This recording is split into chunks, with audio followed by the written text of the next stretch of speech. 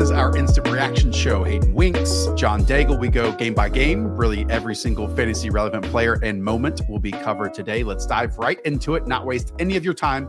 But if you are here for the first time, thumbs up, subscribe down below. I know you're going to enjoy it. Okay, here we go. Browns versus Bengals. First, Bengals win 23-10, extend their record to 9-4 on the season. Hayden, we got the Joe Mixon return to the tune of 96 yards. Ja'Marr Chase, his old self, 10 for 119 and a score.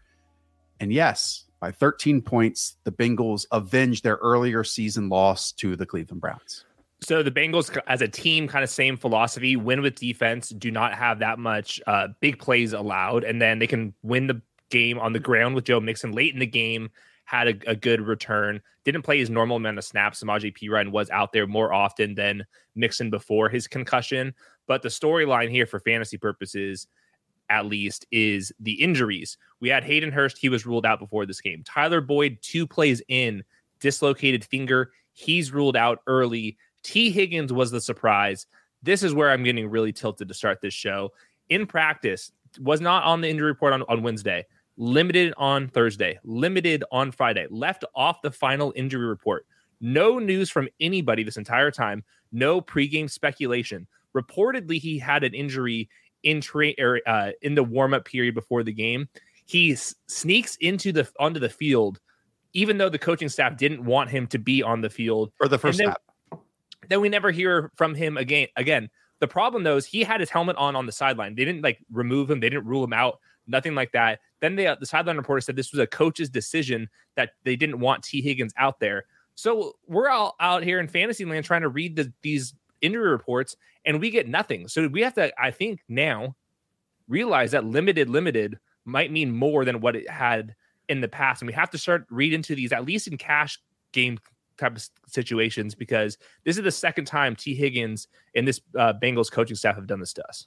And Taylor came out and said Friday that they created goal line packages for Higgins. And that contradicts what he said before and what you just explained. So I just don't understand how the hell we get here. I don't know. I don't know what we can do except that even if they're not on the injury report, if they're not getting in full practices, we just have to realize that the floor is lower than normal. But it's really just bad product for the NFL. I really hope that they come up with another designation or something, or they find these teams, because to be honest, fantasy football and people speculating on the game is driving a lot of these TV ratings, and this is not a good product. So yeah, really, really bad news for people with T. Higgins. Obviously, everyone thought he was in line for a big game. Joe Burrow was pretty good, all things considered. He was thrown to, Trenton Irwin, Trent Taylor. There was a flea flicker touchdown, but really the entire offense was going through Ja'Marr Chase. Joe Burrow probably with the most accurate throw of the entire week on this touchdown, a little post route that Ja'Marr Chase was basically bracket coverage. The throw wasn't so perfect just for the touchdown. It actually saved Ja'Marr Chase from getting his head ripped off by the free safety. So they weren't stressed in this game because the Browns offense is so bad. An impressive win for the Bengals, all things considered, but there's a huge asterisk on this game because everyone hates Zach Taylor this week for the T. Higgins nonsense. But we love him for, what they have transformed really since the bye week for the, maybe not the bye week, just earlier in the season with the Bengals offense. I do want to call attention to this play because it's such a beautiful dime for Joe Burrow that Ja'Marr Chase had no clue he was going to throw it to, because this is single high safety, no movement from him. In fact, he shaded onto the side of Ja'Marr Chase, despite there being 3 receivers on the front side. Jamar's not even ready for this ball, and it perfectly is pinpointed into his hip pocket, and all he can do is catch it before the safety even gets over top. What we have seen, again, we've talked about week after week on this show, and they've added a little bit more of the under center play action, turn your head, so on and so forth. But that huge stretch of the season where you just allow Joe Burrow to be a processor. And when you consider that we haven't gotten a full game, it feels like, or back-to-back weeks of Joe Mixon, Ja'Marr Chase, T. Higgins, and Tyler Boyd on the field at the same time, with now a stickier offense from a series in, series out, not solely reliant on big plays. Oh, buddy, this is really, really good. Plus, obviously, what the defense brings to the table. Yeah, that last play that you showed, it was like the perfect encapsulation of what's happening. I think the right wide receiver who's running basically the same route had the easier throw, but you're just going to throw the ball to Jamar Chase no matter what. Let your guys win. So to me, Bengals are the third best team in the AFC. I can't wait to see them in the playoffs. Joe Mixon, just to kind of reiterate, he was getting subbed out on third downs. He actually had the second fewest snaps in the game of the entire season among his healthy games. Samaje Perine has been too good to completely ignore. I do think that this kind of like 60, 30, 65, 35, whatever type of split is here to stay. I don't think they can get rid of Samaje Perine, who scored a 6-yard touchdown. I still think Joe Mixon's the goal line back, but maybe those top 5 expectations that we had for Joe Mixon at times, probably closer to top 10 expectations. Mixon's 40-yard run, which is, I believe, is on the screen right now as well, his longest of the season. So clearly still explosive and healthy and returning. Talk to me about the Browns end here. It's the second game of Deshaun Watson. Roto World had a funny headline where he was a little less bad in this game. Is that a pretty good summation of Deshaun Watson's day? Because on paper, it's 26 of 42, 276, 1 passing, 1 interception, 2 sacks to go along with 33 yards on the ground. So he still looks really athletic. He was avoiding a lot of sacks in this game, only 2 sacks for 3 yards, was able to scramble around a little bit. There wasn't those throws that were just straight into the dirt like last time. I still think that Deshaun Watson doesn't look all that good because there's a lot of plays inside the pocket where his eyes just go down and he's starting to try to create a throw instead of staying within the offense. And Kevin Stefanski offense, kind of, you want that in rhythm passer to set up the to hit on all these play action shots. And he just hasn't done it yet. There's still a lot of throws kind of in that intermediate part of the field, but nothing too deep. And a lot of these throws this week were going to Donovan Peoples-Jones, who had 12 targets, 8 for 114. I think Donovan Peoples-Jones is pretty interesting for like next year's best ball leagues. I think that his skill set fits with Deshaun Watson long term, and he's kind of got that better in best ball type of profile. And then David Njoku late in the game catches the ball in the flats for a touchdown. Looked totally fine out there. 9 targets, caught 7 of them. I think David Njoku, you can mix in as like a top 5 fantasy tight end down the stretch here. I think like him versus George Kittle and these 2 different offenses, you really start to have to debate that discussion. Then Amari Cooper, the home road splits come up again, 7 targets, only 2 catches for 42 yards. I didn't see anything with Amari Cooper. There's maybe one play where he's like kind of like holding his hip groin area, but for the most part, Deshaun Watson just doesn't look like himself fully. But I think that's partially a credit to this Bengals defense, who's been not completely erasing offenses, but making sure that big play is not hitting. This is still just 16 points, though, in 23 drives with Deshaun Watson under center. The Browns now also officially eliminated from playoff contention, even though it was trending that way anyhow. So just a test run to close the year. Look, passing charts, route charts can't tell you everything about a game, but this is really amazing to me what we've seen from Donovan Peoples-Jones, because he was billed coming into the league, I believe, out of Michigan, right? As a great athlete who was more of a vertical pass catcher than anything else. And I'm not saying that this is like the full complement of route trees, but you see far less of this throughout the league when, you know, these second-year players or third-year players that are thrusted into the starting lineup and aren't viewed as like wide receiver 2s or 3s. This is really nice stuff. Like, this is inside breakers. This is working to the outside. It's working the slot. It's as an outside wide receiver. Like, I can't wait to go back since their season is over and really like through a fine tooth comb and like go through Donovan Peoples-Jones as in isolation, because I really haven't had time to do it in every single week this season, because he has really showed a lot of promise, I think. And big question if they try to replace him or improve on him and so on and so forth. But he's one of those, Hayden. I think what you're saying is if they don't, or if he's still like the wide receiver 3 in these packages, he's like one of those quiet, real contenders for next year who could hit on big on value. Yeah, I think there will be a lot of puff pieces in the offseason. I think that he'll be the number 2. I think they might try to address the slot position. They have David, the rookie, but he hasn't done anything. Bell, David Bell. There's nothing big plays for the Browns. There's a lot of throws over the middle, but nothing beyond that. I think that's just the Bengals defense, man. They're always just better than what their talent would indicate. Oh, Trey Hendrickson, their star edge rusher, fractured his wrist, was able to play through it in through the fourth quarter to lock up this win, but he's probably gonna be out a couple weeks with a broken wrist.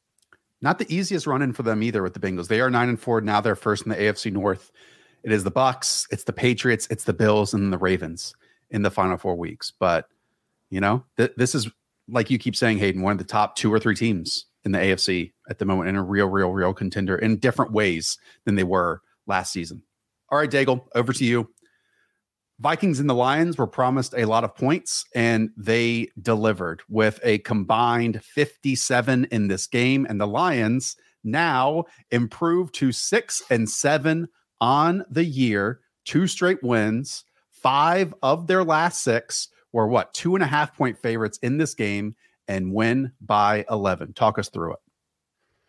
Lions also now just a half game away from their season win total that closed at 6.5 in Vegas, and pretty soft to close the year against the Jets, Panthers, Bears, and Packers. But in this one in particular, take an early 21-7 lead in the first half, due in part to Jared Goff's first career game with 2 passing touchdowns at 30-plus air yards, which is pretty amazing considering he played under Sean McVay. And, of course, Jameson Williams, who, remember, had 4 touchdowns of 70-plus yards last year at Alabama. And, of course, this one, a 41-yard touchdown where he genuinely didn't even run a route. Like the backup safety for Harrison Smith just froze and didn't know how to play professional football. That was it. But, J-Mo, I know you're pulling it up. Yeah, can I talk through that one real quick? Because sure. To me, what is so interesting about this touchdown is there's no DeAndre Swift on the field and there's no Amon-Ra St. Brown on the field. So Ben Johnson is in his damn bag here, okay? Because, we'll get there. Yeah, for there's sure. There's more in the bag, yeah. What I love about this is it's all kind of condensed splits here, Hayden.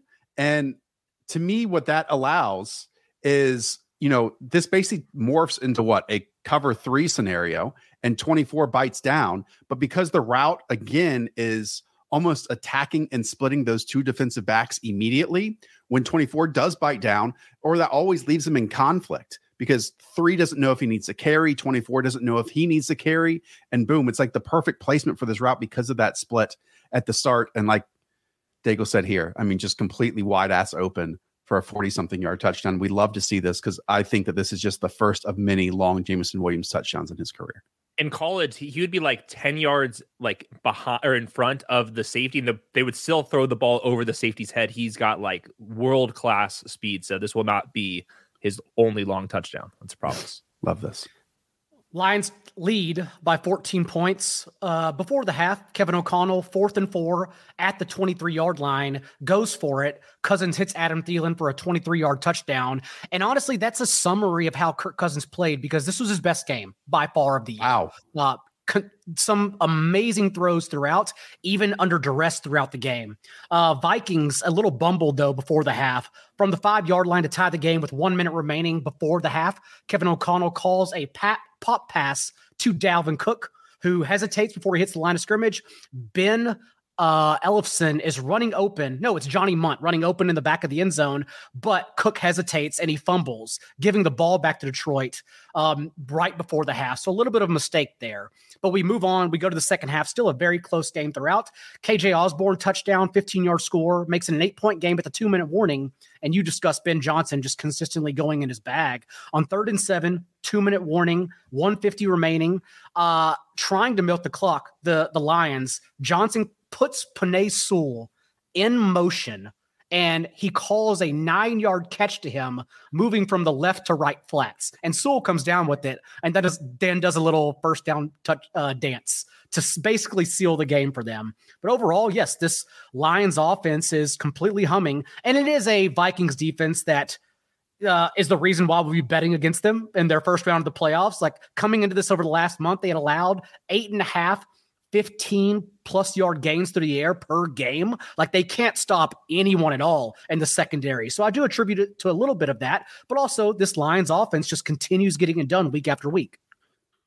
Playoff picture wise, the Vikings are over 99% chance to make the playoffs, but only 0.1% chance of securing that first round bye. So this rest of the regular season for the Vikings is just kind of for show. They've already locked in their chances. Detroit, 23% chance of making the playoffs according to 538. So they're definitely in the hunt. And I've seen some like Circa Sportsbook and some other models out there saying that the Detroit Lions are a top 10 NFL team if you're projecting for the rest of the season. And I believe that this offense is very, very much legit, and the defense isn't good, but it is better than it was early on the season. Amon-Ra St. Brown's going to have huge games. DJ Chark can pop off. The one thing I hate about this team right now is they still use Justin Jackson. And I think he scored a touchdown here, and we didn't get the Jamal. It was Williams a nice cutback, though. Sure, I like it, but the DeAndre Swift owners, they don't love it. And my Jamal Williams, I didn't get to post that tweet. No, you did not. I've been searching for the dots of the Penei Sewell play, and you outlined this scenario. Daigle, if they get a stop here, if this play doesn't work, the Vikings get the ball back, one-score games, which they've been 9-0 this season in. And with Kirk Cousins playing that well, there's a chance for them to tie it, on their final drive around midfield. But instead, we get this motion from Penei Sewell. As you said, we've seen this, Hayden, from like Trent Williams, a few others, where it's almost like using a wide receiver to get up to 70% speed. It's doing the same thing with the offensive tackle, who's basically hitting the edge player or the kick out or whatever, because that's just like a bulldozer. But instead, they use it to their advantage with their right tackle wide open in the flat, dives to the first down. I mean, this is great stuff. And I believe the Lions are top 5 in their usage of a 6 offensive lineman. So this was like a tendency breaker off of that. So this wasn't just like some fluky play. I think Ben Johnson. And it hasn't just been this year. It was last year during the bye week.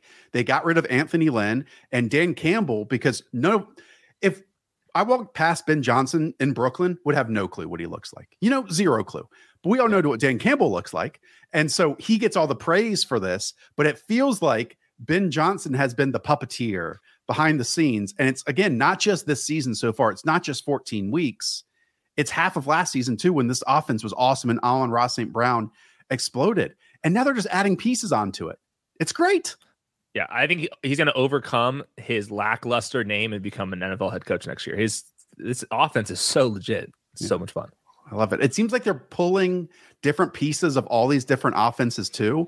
And look, I do feel like this is maybe changing the narrative of Jared Goff a little bit too much. I still think he is Jared Goff, at the end of the day, but this is such a perfect and prime situation for him behind this offensive line that when it wasn't for 2 games, they scored a total of 6 or 9 points in those. But all we can really evaluate for this season, right, Daigle, is like what they're in. The offensive line is healthy and it's awesome. The running backs, the room scores a boatload of touchdown and they're number 1, in fantasy usage. Then the wide receivers are now getting healthier with DJ Chark over his injury, Jameson Williams back. Plus you have obviously Amon-Ra St. Brown. And then as you said, Hayden, the defense goes from the worst in the league to average. And all you need is average play from the defense.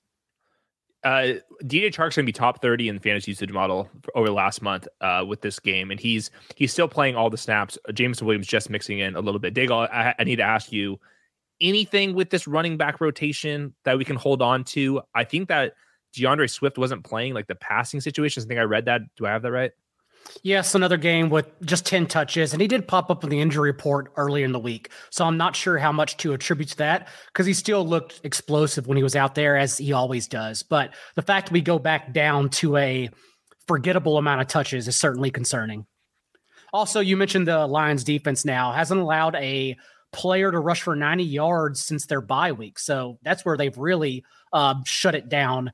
And, they're 5 of their last 6 wins now, or I guess 5 of their last 6 wins now have come against the Packers, Bears, Giants, Jags, and this Vikings team that the Lions were favored in. So I don't want to put too much credit into it, but it's a good thing the offense is humming along.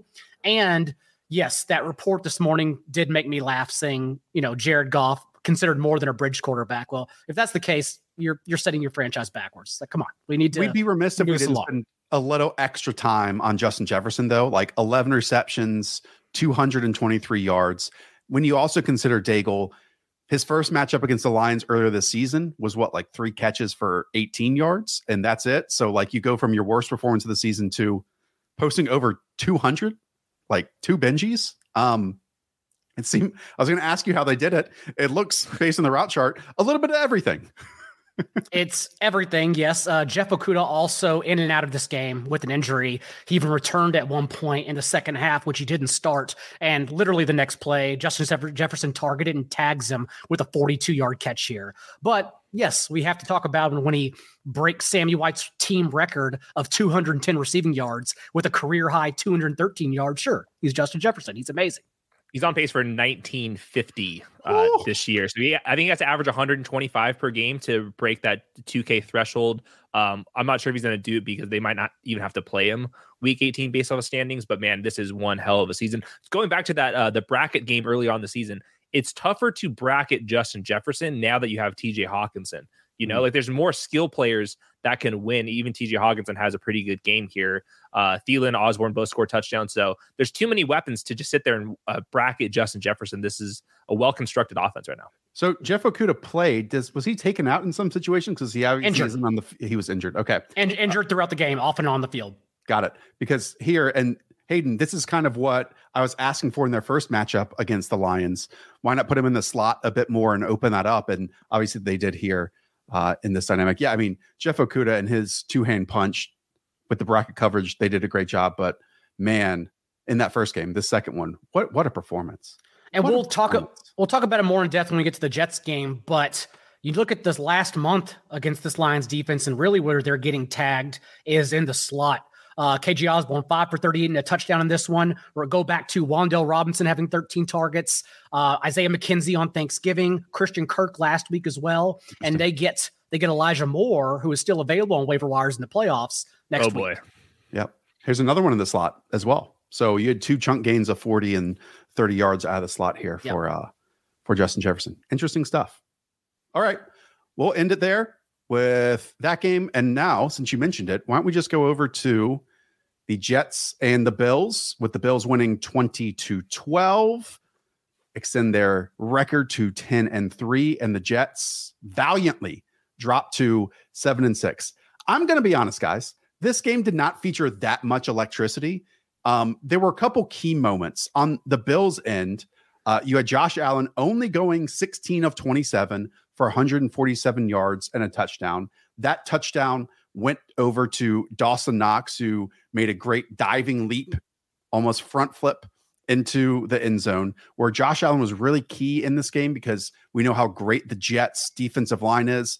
They were rushing so wide over and over and over again that so often he was climbing the pocket, running, and why he was the leading rusher with 10 carries for 47 yards, his own touchdown score, another leap for a first down he had as well. But Stephon Diggs had 1 catch for something like 3 yards heading into 5 yards heading into the third quarter. Then he got another one for 32 yards. Gabriel Davis was off and on once again for 3 for 31. So the Bills mainly offensively just did enough. And then the Jets defense or offensively on their own just didn't have that little extra edge. And I guess what I mean by that is, man, Mike White was making some unbelievable throws here as well. And we'll get into some of those in a moment. But when he took 2 big hits, one from Ed Oliver, knocked him down, out for a couple snaps. The next one from Matt Milano took him to the sideline for a few minutes. In that same span, Joe Flacco, sack, fumble, turned over. Then driving 20-9 after a safety to Jermaine Johnson blocking a punt, you can get it down to a 1-score game. Michael Carter diving for beyond the sticks also fumbles. So it's these 2 moments offensively when the other team didn't have a turnover. You couldn't, surmount those. You couldn't overcome them. And that was really the story here in an 8-point game in bad weather, cold, rain, all the sorts. Yeah, no big plays. I'm looking at Josh Allen's passing chart right now, and there's 1 throw for 20 yards. There was a touchdown for 15 yards out, but everything was underneath outside of that. Obviously, maybe his elbow plays into that. Definitely the Jets defense plays into that. Weather seemed like a problem here. So I wouldn't look too much into this game. Running backs, it looks like James Cook only got 5 touches in this game. So we're back to like the Bills have to be really, really damn good for their running backs to matter if all 3 of them are playing. Yeah. And go ahead.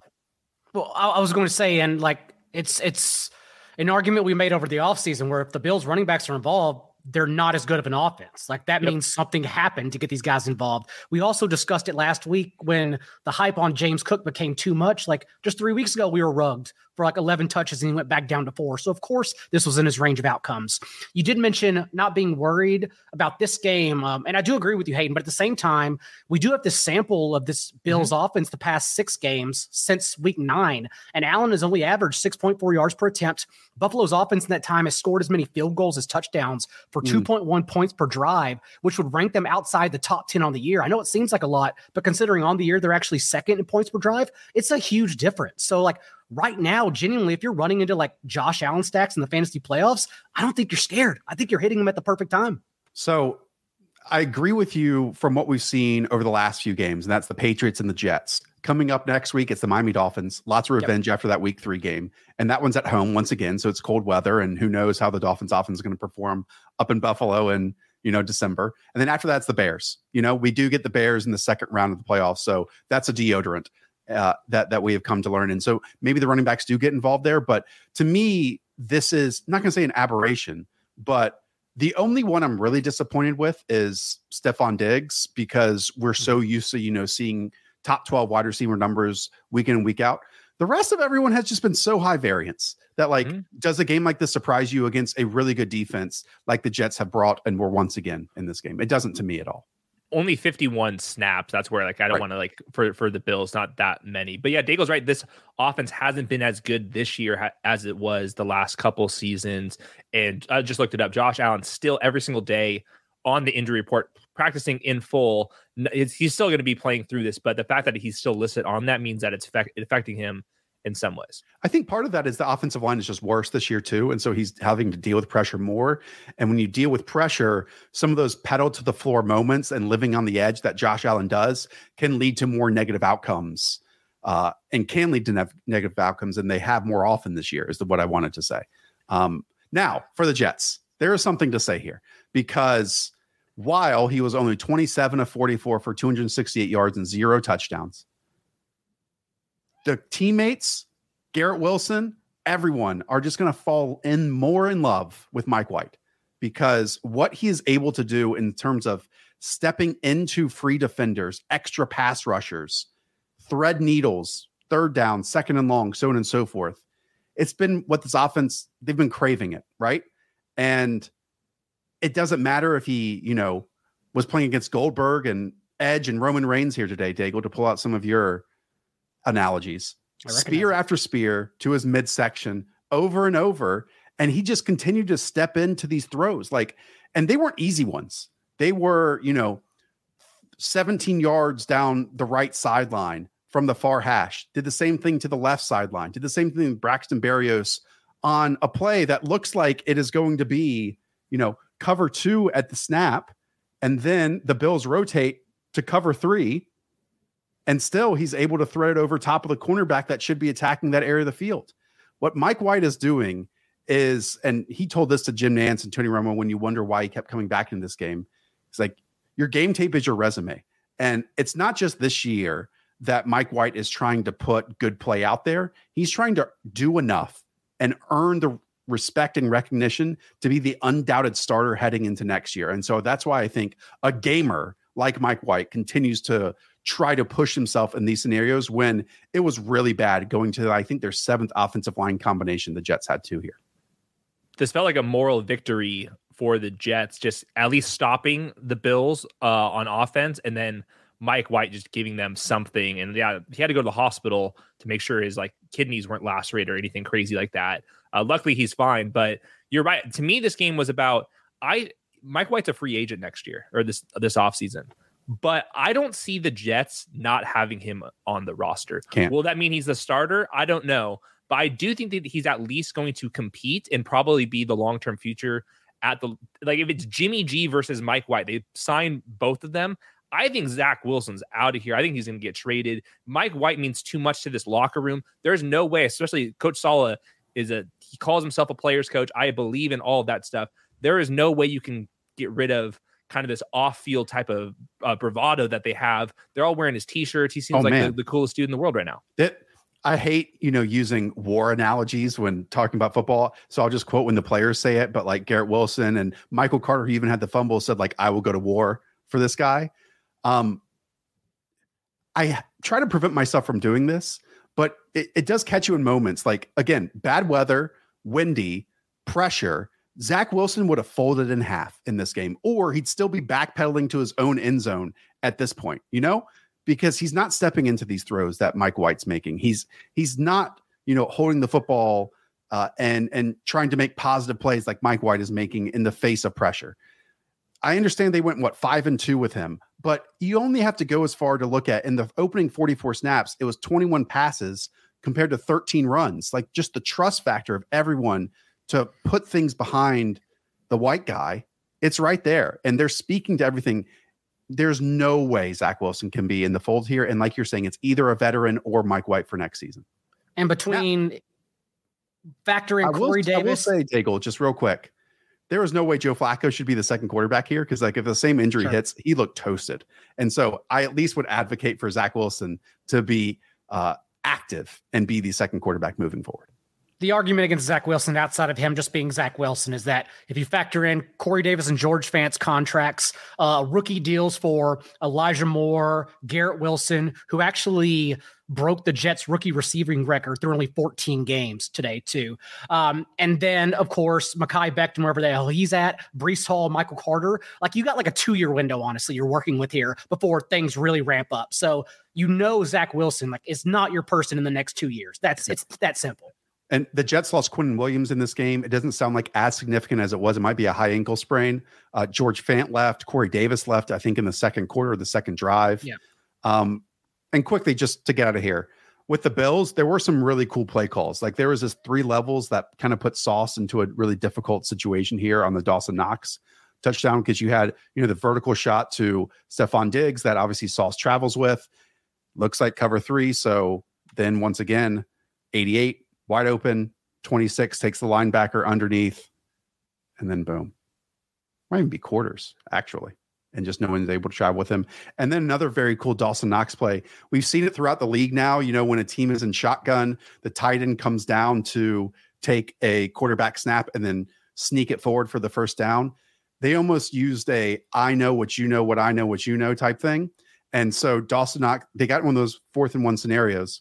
Dawson Knox motions in, gets under center, and does a hard count. And so CJ Mosley dives over top and tackles him, so they get an automatic first down there. Just pretty cool stuff. I've tweeted that exact thing and got like 3 likes. I had to delete it. But now it's cool. Cool, guys. It was cool. All right, let's go over to Chiefs at Broncos. So this game off to a 27-0 lead by the Kansas City Chiefs, ends up being 34-28. The Chiefs are able to hang on, dare I say, through a miraculous 7 reception, 112, 2 touchdown performance from Jerick McKinnon. How the hell did this one happen? Did none of us have this game? Was I supposed to watch this? No, I don't think I think this is the one game we didn't claim. Wow. Because why would anyone ever watch the Broncos? Like, this was the first touchdown by a Broncos wide receiver at home this year, and Jerry Jeudy had 3 of them. And they were, like you said, they were down 27-0. Again, why were we supposed to watch this game? Who cares? This is awful hosting job by me. Yeah. When you pulled it up, I was like, oh, I guess Hayden had the game.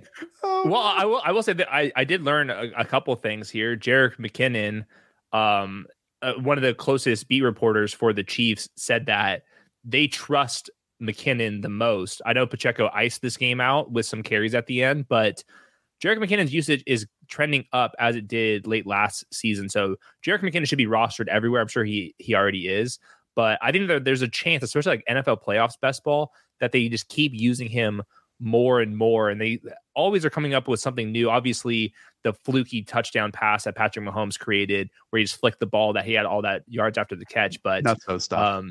Yeah, it was just a great game from him. I did want to give you credit, because while so much of the noise had pointed to Isaiah Pacheco as being like the undoubted lead ball carrier, the chalk, so on and so forth, Hayden, every single week in stats versus film and the rankings, everything, you've almost connected them side by side. And it's because the usage has been, from an expected fantasy point standpoint, has been similar.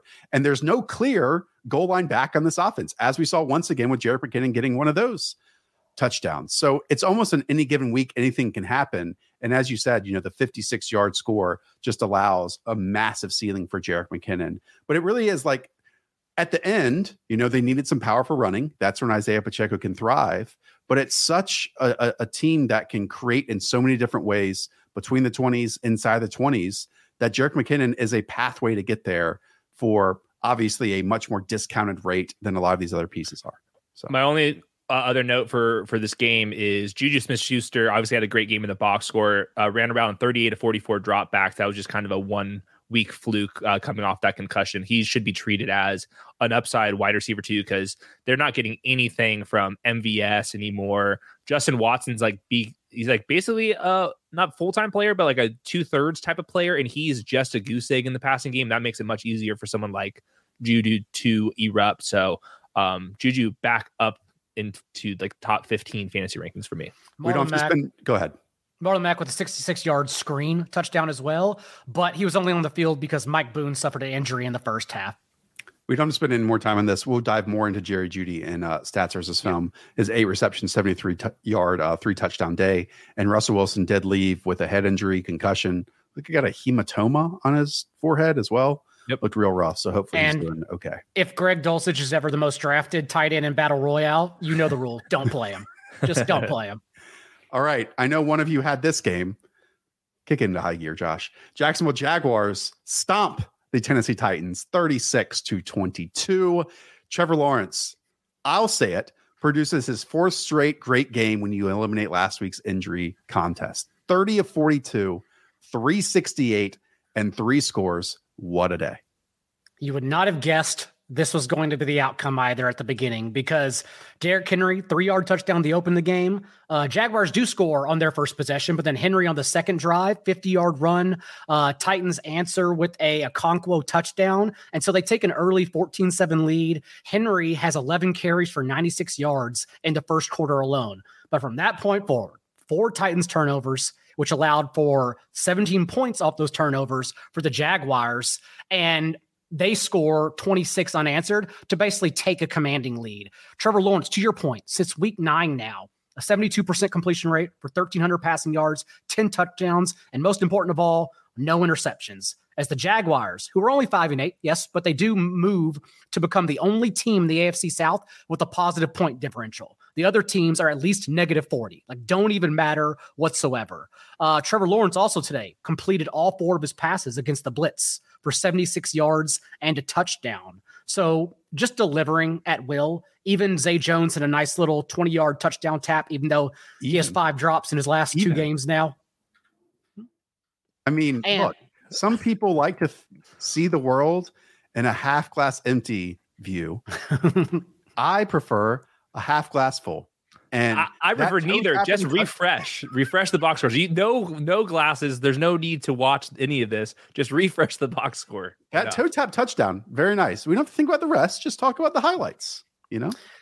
And also the Titans run defense, because there's someone in the chat asking what happened to Travis Etienne. I mean, the same thing happened to Travis Etienne that happens to every single person who tries to run against the Titans. Josh Jacobs has the most rushing yards against this team since week 2, and it was 66 yards. No one runs on the Titans. You just can't do it. But as we know from the past 2 games, you can do whatever the hell you want through the air. And Trevor Lawrence again had success.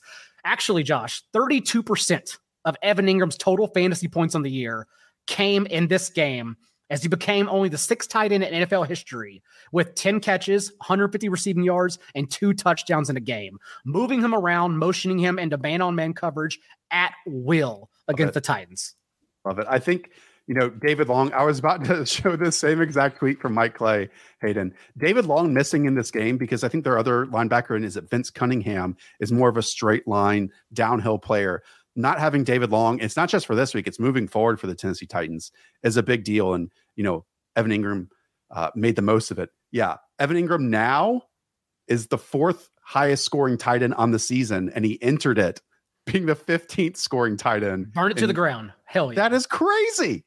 Yes. It is a huge week for late round tight end. And the person that most likely is going to win the Best Ball Mania 3 regular season prize needed this Evan Ingram score to take it home. So whenever Travis Kelce doesn't pop off to the moon, you can use these David Njoku's and Evan Ingram scores. And he plays the Cowboys next week, so he's not going to score a single point. It's going to be awesome. I love tight end. Keep it coming. I can't stop thinking about Trevor Lawrence plus Calvin Ridley next season. It's just constantly you're playing in my head over and over. I mean, he's just threading needles, and he's eliminated those mistakes. I mean, 0 sacks today, 0 interceptions. I don't know if he had any interceptable passes or turnover worthy plays, but man, this is electric stuff that we're getting from Trevor. Talk to me about the Titans. Derrick Henry goes 17 for 121 and a score. And everyone wants to know about Chigo Okonkwo, man. 6 receptions, 45 yards, and a touchdown. Yeah, back-to-back games with at least 5 targets here. So bumping a little bit. I do wonder if it's because no Treylon Burks now in these last 2 games, essentially. So if Burks is back from his concussion next week, we'll probably lose Okonkwo because no tight end is safe outside of Travis Kelce. But yeah, it's also a poor Jaguars defense that the Titans just didn't have any juice and lots of boneheaded mistakes. Those 4 turnovers weren't just 2 interceptions. Like, it was also a couple of bobbled handoffs between Derrick Henry and Ryan Tannehill. So just nothing on offense today, honestly, except in garbage time for the Titans.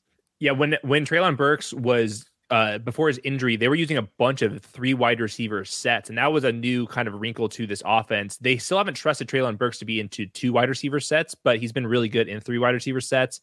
And since that, like you said, that's when the rookie tight end's getting involved. He's only ran a route on 25 to 50 dropbacks, but they can't throw the ball to Nick Westbrook-Akine or Robert Woods. And even Mike Vrabel a couple weeks ago in a press conference said, like, we can't run this offense because we don't have anybody to throw the ball to. Basically a shot directly at this wide receiver group.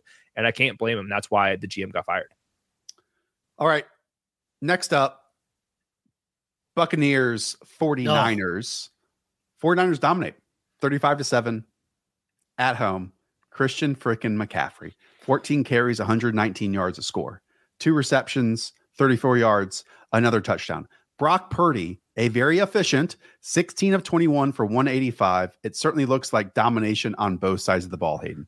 Yeah, Brock Purdy, the big thing is those rookie mistakes that you're just waiting for just didn't really happen. There was one that got an interception that got called back due to penalty, but he's just running the offense very well and getting the ball to his playmakers. Christian McCaffrey was obviously the star of the day. Based off of the box score, had a couple of great runs here. The offensive line right now is holding up for the most part, which is a new thing for the 49ers. Their offensive line's kind of gone back and forth.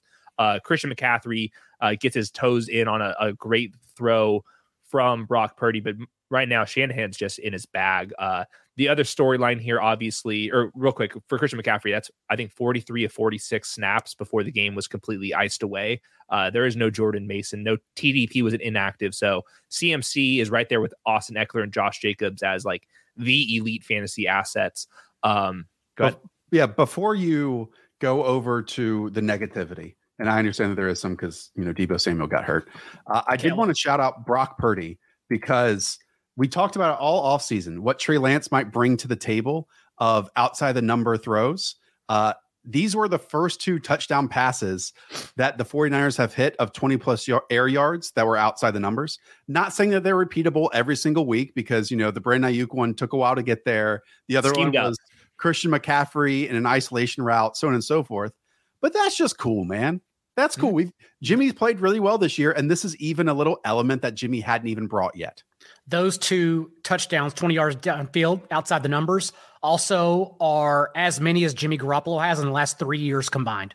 Wow. Yeah, those are schemed up throws. So credit to Brock Purdy for being able to hit them. To me, Brock Purdy doesn't have the accuracy of the arm strength of like an NFL starting quarterback, but he definitely has the brains for it right now, and he can move around. And you have that kind of combination with Shanahan and these skill players, you're going to be good. Obviously, the storyline here is Deebo Samuel. He gets rolled up on. They listed as an ankle injury. Some of the Twitter doctors think that could be ankle and knee. The reports after it were that he avoided a serious injury. Now, that could just be like the difference between a complete season-ending like fractured ankle versus a high ankle sprain. A high ankle sprain would still be very serious for anybody that had Deebo Samuel for the stretch run here, especially because the 49ers look good for the playoffs. I'm expecting him to miss multiple weeks here with an ankle sprain, something like that. But the fact that he's not out for the season for now, you have to take that as a win. He was carting off, crying, the whole thing. Ankle sprains hurt like crazy, man. And he had an awesome touchdown run to the edge that it always looks like when Deebo gets the edge, there's only like a yard of room to turn the corner. He turned it and gained another 10 yards for the touchdown. Damn. People are going to debate this, and I don't know where I stand on it. for this offense to work, you have to do the dirty work between the tackles where a lot of these injuries happen. Trey Lance was one of them, Jimmy G, obviously this Deebo Samuel one, but man, makes this offense so explosive. That Deebo Samuel pitch run where he breaks it for a touchdown, and then this one cuts it up the middle, gets rolled up on. Even Jerry Rice was calling out Shanahan after this game for the skill players all getting injured. It's a very hard thing to debate here, but as long as Deebo Samuel's back for the playoffs, I do think that this 49ers team can win with Brock Purdy. He's not a great quarterback, but I think that there's an above average offense, even with Brock Purdy, because Shanahan's in his bag. The 49ers also doubled up the Bucs in 15-yard passes through the air, 15-yard gains through the air on 23 attempts compared to Tom Brady's shitty 55 attempts. One last thing before we get over to the Bucs side. What I love about Christian McCaffrey, and look, we always see him split out wide. You can see George Kittle's in the backfield here next to Brock Purdy in shotgun. Remember they did this on a third down against Zaven Collins, and it was an isolation, and Christian McCaffrey basically gave him an outside step and caught up for a slant, and it was a 3rd and 7, and boom. If you are protecting inside leverage, which 26 is doing here, Christian McCaffrey, you have to stay honest and, keep this vertical route as an option, and he catches it for a score. Like, having this in your bag gives you that element of, again, choice routes, slants, inside breaking routes, win in isolation as an out wide wide receiver, because now you're terrified and the threat is always there for Christian McCaffrey to be on the outside. All right, now for the not fun stuff. The Tampa Bay Buccaneers, they currently still have a 73% chance of making the playoffs according to 538. Nobody really wants that, to be honest. This offense is just broken, and it makes sense. We all talked about it. The offensive line versus defensive line was probably the mismatch of the week. Tom Brady was under pressure a ton here, leading to a couple mistakes, including an interception. But to me, Tom's accuracy is just not all the way there. And there was a couple throws to Mike Evans in particular that did not get the job done. I thought Mike Evans should have scored a touchdown on one of these throws, but Tom Brady kind of back shoulders it towards his toes. Not the greatest look. Obviously, Mike Evans comes back, gets a 68-yard touchdown called back because Donovan Smith, who's having a horrendous season for his standards, with a holding call. So the worst run up possible for Mike Evans, but this game was over immediately. This passing chart does not surprise me. Tom Brady was under pressure the entire time. And I think part of it is because of the offensive line. Obviously the 49ers, and specifically Dre Greenlaw, one of their linebackers, deserves a bunch of the credit. But man, I'm starting to get a little bit worried about Mike Evans' ability to create separation and Chris Godwin's right now. Chris Godwin's quietly become a contested catch receiver. He did make a play downfield. He still has he's very physical still could win at the catch point. But everything beyond that right now, we're really not getting it at all. And that's become a huge issue. There's no Gronk after the catch. Nobody's after the catch. And then even Rachaad White, who started the game, the second play of the game, just kind of encapsulated the backfield. Both of them are in. This is going to be a rotation. Rachaad White at the end of the game in complete garbage time fumbles the ball to make his situation even worse. I don't know what the Bucs could do well right now because their defense is so injured. Vita Vea's out or was out for most of this game. The coaching staff is bad. Tom Brady doesn't look the same. The skill players don't look the same. If the Panthers win this division, I would not even be that sad anymore. 4.1 yards per play in this game, 25% conversion rate on third down. They haven't scored 23 points in 9 consecutive games. They suck. I don't know what else to say about this Bucs offense. They're not good. Yeah, I mean, we gave up on them a few weeks ago after, early in the season thinking they could turn the corner. And right, when Donovan Smith is wanting hugs out there and there's no Tristan Wirfs, it's just not getting better. There's nothing for them to flip a switch. And I mean, look at all these throws less than 7 yards. Look at that. When you're trailing by, 30 points, 28 points at halftime. Oh, yeah. Like what you said, that target to Mike Evans, I think it was on a 4th down when Tom Brady also hits his thumb on a follow through.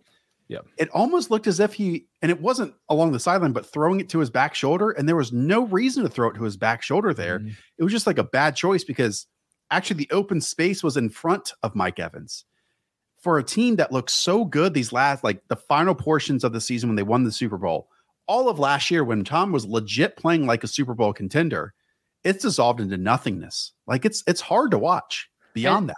And it's Donovan Smith's career high 10th holding penalty, like in week 14 already. So if anything, you should come to expect it rather than consider it an anomaly here. And he's had like false starts as well. It's not even just the holdings. The whole thing is a mess. For Rachaad White, runs around on 40 or 21 of 58 dropbacks. Leonard Fournette actually had more with 30 of them. That I hate to see that fumble. Rookies start fumbling, and all of a sudden this coaching staff has to make some changes. Also, Rachaad White kind of runs a little more timid than I would like. Obviously, playing behind this offensive line is going to be an issue, but I haven't seen anything. Like, who do we think is all of a sudden just going to start playing better on the Buccaneers right now? I don't think so. So I think actually there's a little bit of foreshadowing. This is kind of a side plot. Before the game, Tom Brady's taking a lot of pictures of the stadium. He had 100 people in the stands. There's all these narratives about this, and obviously he's a free agent. We'll see what happens. I'm rooting for him to go up in the booth. I would rather have him announce some games, and I don't need to see this old Tom Brady. Now, he's played forever, but this is the second time he's played in San Francisco in his career. So I think part of it is that, obviously, the nostalgia of becoming a football player because you went to the games growing up, 25 minutes away. Anyways, you all heard enough about that story heading into this game that we don't need to repeat it anymore. Speaking of the NFC South, let's go over to the Carolina Panthers. Shockingly to most, but not to John Daigle, covering and even beating the Seattle Seahawks 30-24. Really, this comes down to the Panthers having 46 carries on the ground compared to 14 passes. In the opening almost 2 quarters, the Panthers were the hammer on every single snap, to the point that they went up 17-0 in this game. And early on, it was D'Onta Foreman got the start and was getting smaller and smaller carries and yardage gains. Chuba Hubbard would check in, and they've actually both finished with 74 yards. They get a touchdown early on. And in fact, a lot of their passing production came from, again, hammering the middle. But then in RPO situations or jet sweep situations, you had the motion for Laviska Shenault as almost an extended handoff, and he would just barrel into any cornerbacks and defensive backs on the outside. So you had that part of the Panthers who they really wanted to oppose their will on a Seattle Seahawks defense that has been struggling these last few weeks. And the second half was without Al Woods and heading into it without Shelby Harris. So like they could stop nothing. And then Geno starts really poorly. Throws his worst game of the year. Yeah. And he's had some bad moments to start games, right? And his first interception was a great job by J.C. Horn peeling back from his cover 2 man, again, on the over route behind him to DK Metcalf, which was open a tad late, but a great play made by J.C. Horn. And the second interception, you can tell that Geno thought it was going to be offsides because of a hard count. I think arguably it was offsides. Free rusher in his face from Frankie Louvu, throws it in the middle of the field. Interception there too. But after that, he throws rope after rope, hits some great passes, a touchdown, toe tapping one to Tyler Lockett in the back corner, another one to DK Metcalf on a skinny post, and then finish it with about 30 seconds left to Marquise Goodwin, who actually finishes the day with 5 catches, 95 yards, and a score. So all in all, everyone got there that we were hoping for, other than DJ Moore, because there was no passing from the Panthers downfield in the least. And remember, before they went on bye, Sam Darnold only threw 19 attempts. I was very skeptical about DJ Moore on that volume. The Panthers now, of course, who also control their own playoff destiny. And we want this. We want Wild Card Weekend to burn it to the ground. And all respect to Adam Schefter, but boy, he took an L on the Tony Jones potentially starting, or some might have said starting, over Travis Homer. Look, the first 4 snaps, the first 14 snaps, at the end of the day, Travis Homer has 9 carries for 26 yards. Tony Jones, I think probably, and you guys can pull it up, 5 snaps, maybe 4 snaps on the day. Travis Homer played 91% of snaps today with the start. Yeah. So and still didn't get home. Well, I mean, they were down 17-0, right? And then it was thrown down the field.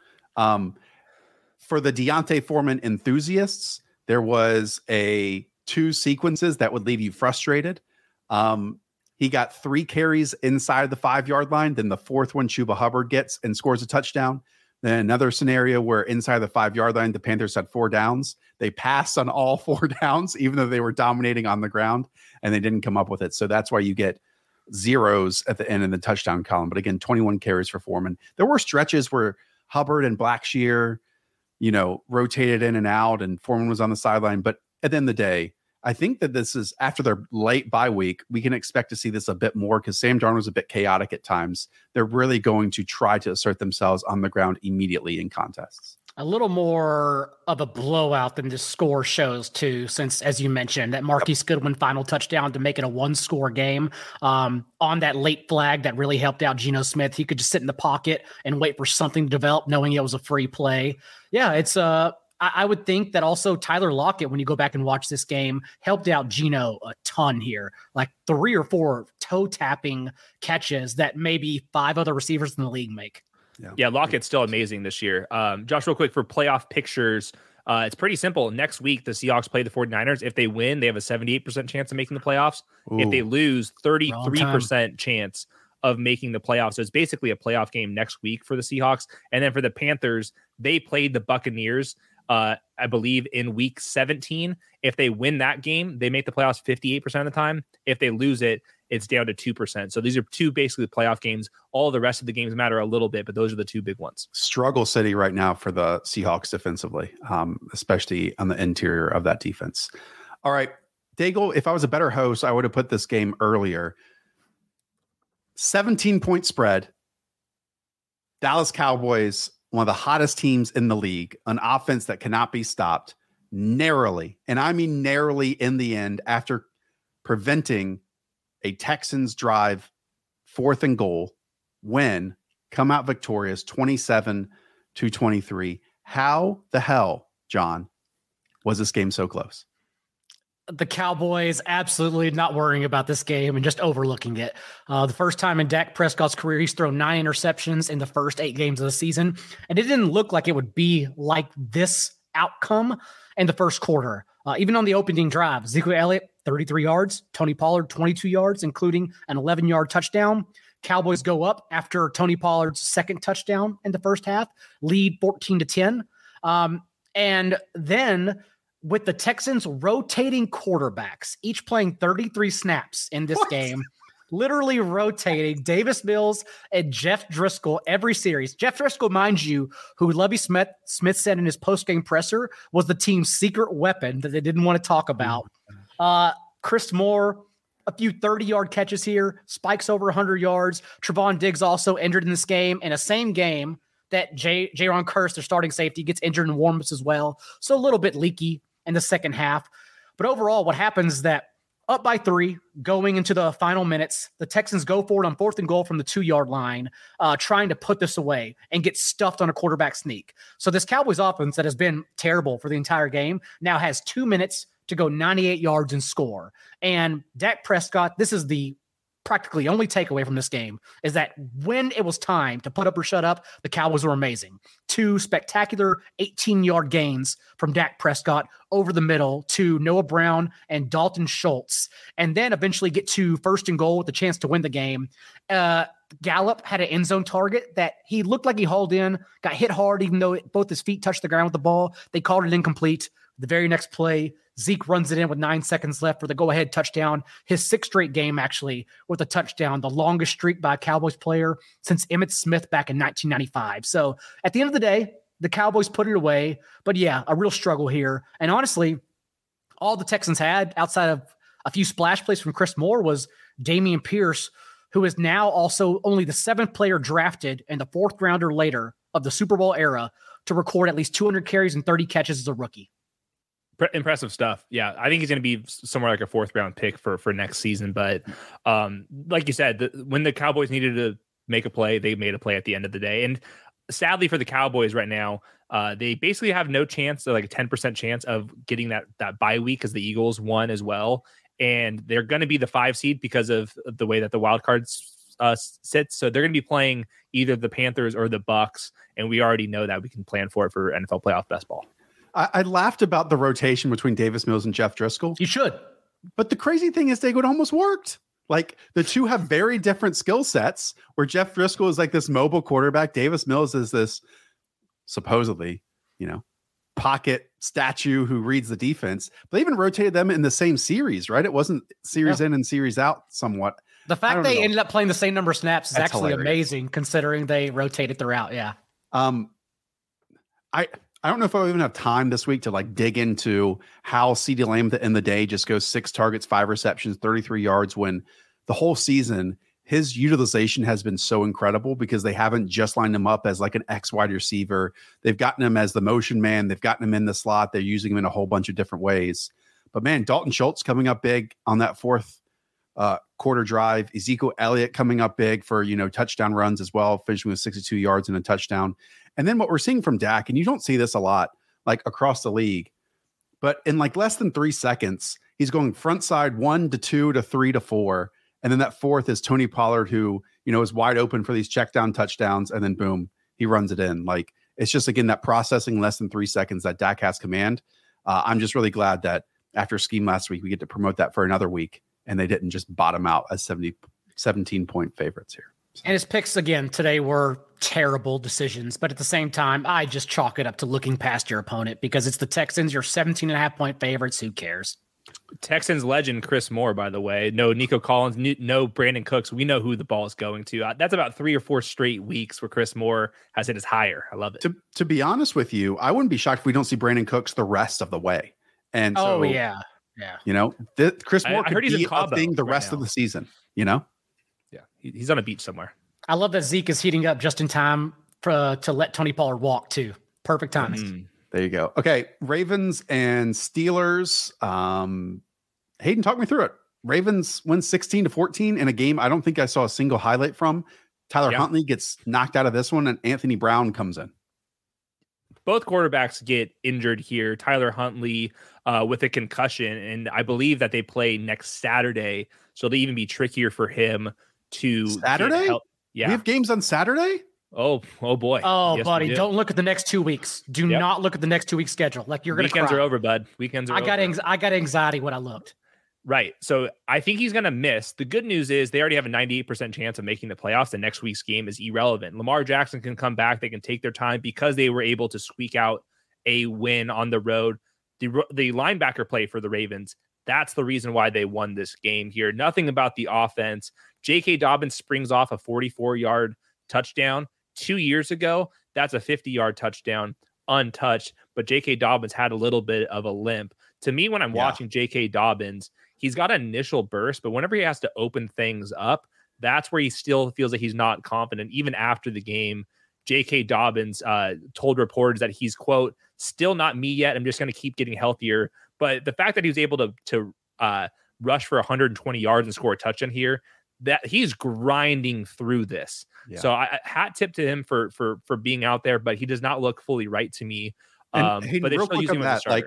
Like, I'm not a movement expert. I'm certainly not a doctor, but like you said, whenever his gait, whenever he tries to, pedal to the floor, it feels like he can't lift his leg like all the way up. It's like almost he's dragging it, you know, and the top speed just isn't there to take this to the house. It's the most productive we've seen him all season long. And that's awesome after a few weeks off, but it leaves you big concerns, I would say, heading into next year, even if it's like a strong finish to this season.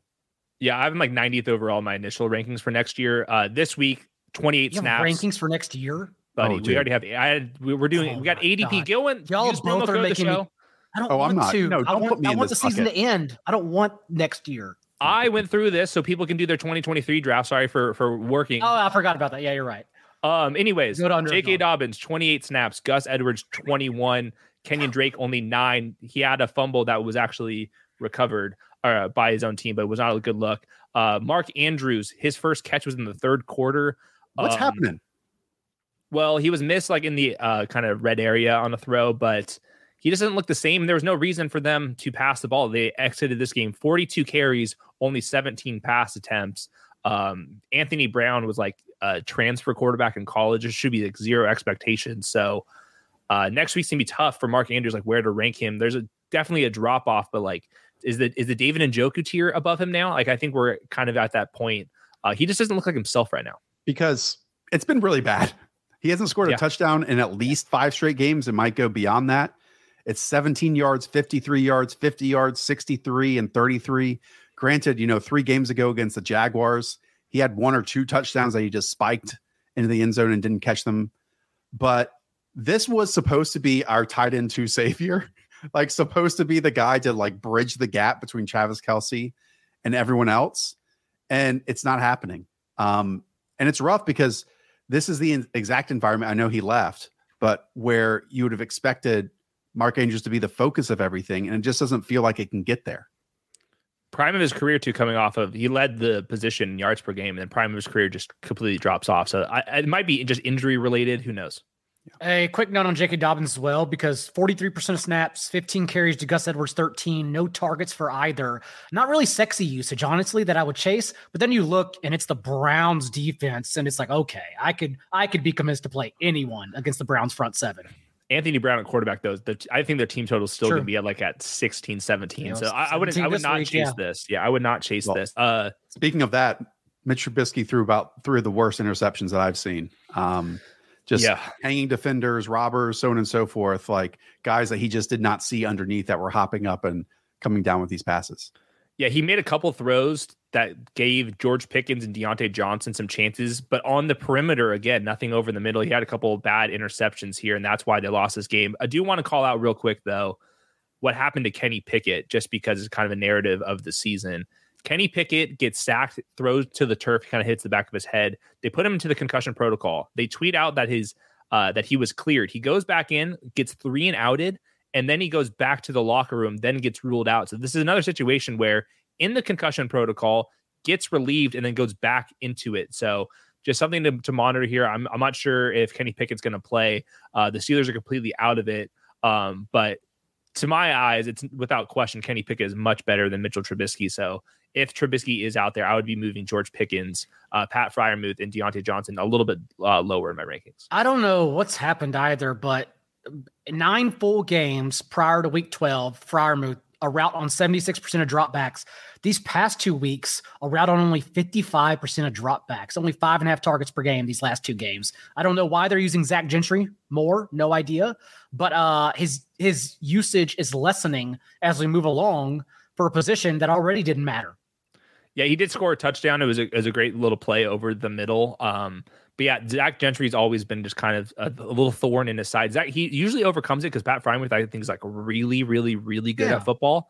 But yeah, it is a good point. They're using like more 2 tight end sets. This like Sims guy gets involved just a little bit, but it was like a bunch of prayers. Like a lot of these Trubisky yardage were just throws down the perimeter where George Pickens, Deontay Johnson makes a play. 2 more games. Philadelphia Eagles bully, and I stress that word, bully, the New York Giants 48-22. They improved to 12-1 this season. Jalen Hurts, 217 yards, 2 touchdowns in the air. Miles Sanders, 17 carries, 144 yards, 2 scores. To go along with Jalen Hurts is 77 on the ground and another touchdown. It was funny watching this game early on because the Giants defense basically tested Jalen Hurts in every way imaginable in the first quarter of this game. And he just kept checking it off. Okay. There was a 3rd and 6 Giants defense because of Wink Martindale sends 5. He hits Devontae Smith with a simple out pattern from the slot and time and rhythm off his back foot, first down. Then 3rd and 3, the Giants once again send 5 and drop their defensive ends this time in the face of a free rusher up the middle, a defensive back. Jalen Hurts, perfect time to Quez Watkins on an out route to the left side this time. Gain of 10 yards. Like 4th and 7. Next one to Devontae Smith. They send 5.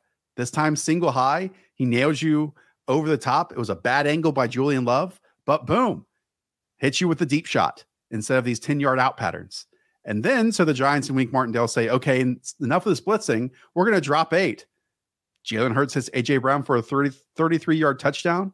What looks like an over route, so the safety is out of position in that middle of the field coverage. And boom, the game is over after that because, you know, the Eagles just demolished the Giants up front. So this once again shows you the transition, the trajectory, whatever word you want to use, of who the Eagles can be this year. And it's such an offense that is so complete.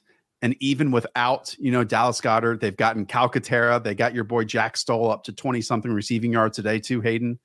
They've got answers for everything. And while the Giants, again, started feisty and spicy to start this year, they just don't have the dudes for it right now without Leonard Williams, without Xavier McKinney, without one more player defensively, Adoree Jackson.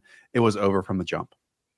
They are the first team to clinch the playoffs. They currently have an 87% chance of getting the bye. And actually, if they win these next two games against the Bears and the Cowboys, they actually don't have any reason to play in week 17. They would have secured first place. So it might be a little storyline. They have to beat the Cowboys on the road, though, to get there. But right now, the Eagles are playing, and they can win in every phase, offense, defensively. They play like their best, like edge rushers, like 20 snaps per game. It's pretty cool. A couple quick notes. Jalen Hurts has 12 touchdowns and 20 plus air yards this year, had only 3 last year. Wow. Also, AJ Brown, 10 receiving touchdowns, the first Eagles player with 10 receiving touchdowns since Jeremy Maclin, who Hayden has never heard of, in 2014. Not only have I heard of him, the best man at my wedding, I bought him a Jeremy Maclin jersey. Oh, interesting. Wow. Okay. Was this the same best man who put his name or like his championship title winning season inside of his dinner jacket? Was that Chad or Brad or Zach? Which one was that? Yeah. All right. I can't wait to see your wedding next offseason. I'm sure it'd be way different. I believe that AJ Brown went over 1,000 yards this season in this game too. I mean, what a team. Eagles 156 rushing yards before contact was also the most yards before contact by an offense this season. And quickly on the Giants, Saquon Barkley, because of the neck injury, it felt like even early on this game, like maybe it was the first 19 snaps or 18 snaps, he played half of them exactly. The game got away from them, so I think he probably played about half of them the rest of the way. Noteworthy, though, it wasn't just Matt Breida filling in for like a 1-for-1 replacement. Gary Brightwell was getting in there too. But they certainly weren't comfortable, even when this game was as neutral as you could possibly get, with a domination, that they were going to give Saquon Barkley a full workload. Anything but. Gary Brightwell actually came off the bench before Matt Breida. He started the second drive. So we'll just see. It's been tough enough these past 5 games with Saquon Barkley anyhow. So if he's going to be limited at all for an offense that is just losing the pieces right now, they just don't have the players. We need the Lions. We need the Lions in the playoffs over the Giants and the Commanders. So that's what I'm rooting for. Yes. All right, we'll get out of here with the Rams beating the Raiders on Thursday Night Football 17-16 with a 2-minute drive, let's say for the ages, from Baker Mayfield. I haven't gone back and watched it. I think objectively Baker Mayfield was terrible at football with the Carolina Panthers earlier this season, but what a freaking cool story, and good for him to come out and do this. And it wasn't just simple stuff. He was hitting backside digs, the phrases that we love to say, difficult, intermediate, and downfield throws. Who knows where this takes them the rest of the way, but I would expect Baker Mayfield to be the starter for the rest of the season. And I think best case scenario, either he earns the backup quarterback job to Matthew Stafford if he returns next year, gets signed somewhere else potentially, and get a 6th-round compensatory selection. There are a few outs here for the Sean McVay, Baker Mayfield dynamic for the remaining 3 games of the season. Yeah, I found myself kind of rooting for Baker Mayfield for like the first time. If he's not going to be like a kind of and he really wasn't in Carolina, right? He was just kind of, if he just shows up to work, he was just objectively awful in Carolina. Yeah, I'm okay, and he should just sit there under Sean McVay and just take his time. And when Matthew Stafford retires or gets injured, he should re-sign with him. I'm with you. This was nothing to chase here for fantasy purposes. There's nobody on the Rams that we should be playing. And the Raiders, I'm going to say it, start Devontae Adams, start Josh Jacobs. Everyone else you could bench. This game was basically fantasy irrelevant. So cool story for Baker Mayfield. 145 of Baker Mayfield's 230 yards came on the final 2 drives. And sure, a couple good throws, but we should just attribute it to the Raiders coaching. Now the 4th game with a double-digit lead that they've blown this year. Wow. I don't know which one is worse, like a 16-3 fourth quarter lead over a quarterback who joined the team 48 hours ago, that 17-point lead over the Rams in the 4th quarter, Jeff Saturday's debut, or being up 17-0 in the first half against the Chiefs. They blew it all. Yeah, it's all collectively so bad. And I think there was a time where they could have gone for it on 4th down. They do not, and instead they kick it, and the Rams. They're so timid in every capacity. They are just a timid offense, which makes no sense because you're going to have literally 2 all-pros at running back and wide receiver, and you were one of the most timid offenses in the league. Get out of here. They had a good schedule coming up too. Like that was a must-win game. They weren't necessarily out of the playoffs. Now they're dead. All right, that's going to do it for us. Thanks so much for bearing with us. Thanks to John Daigle for fighting through it. Hayden Winks for fighting through it with me. We appreciate you all. I know Daigle as you all achieved the first round or even a bye in your fantasy football playoffs, go and read his work over on 4for4 for the waiver column. I believe it'll still be up there. Something will be up there for content. And it could be a big week. Who knows? Who knows? Go and check out Hayden I stuff as well down on the channel and for the rest of the way. All right. That's going to do it. Up the villa, everyone. We'll talk to y'all soon. See ya.